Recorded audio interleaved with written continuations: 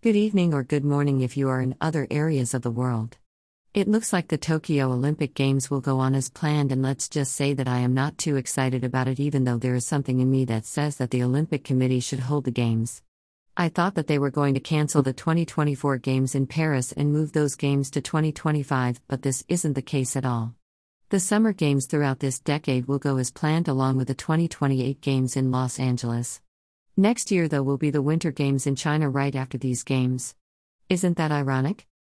With that said, I will just talk a bit about sports here, since no retail news has been read, even though this entry talking about the Olympics will have a bit of retail stuff in here.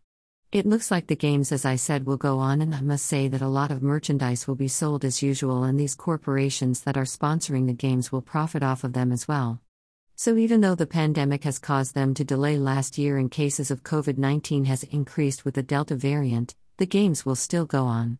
Hopefully this doesn't cause a third lockdown, because whether or not we are aware of it, this virus is still lurking around. But I will say that if the Tokyo Games does go on, and I think it will, it is going to be an expensive treat for the city, because I have to say that the official of the city must have spent a lot of money just campaigning the Games, and will spend even more money trying to get the city back to normal after the Games finish. I was going to watch some report on CNBC as to why the Olympics have been a very expensive pursuit when they run them, and why most of them go broke afterwards.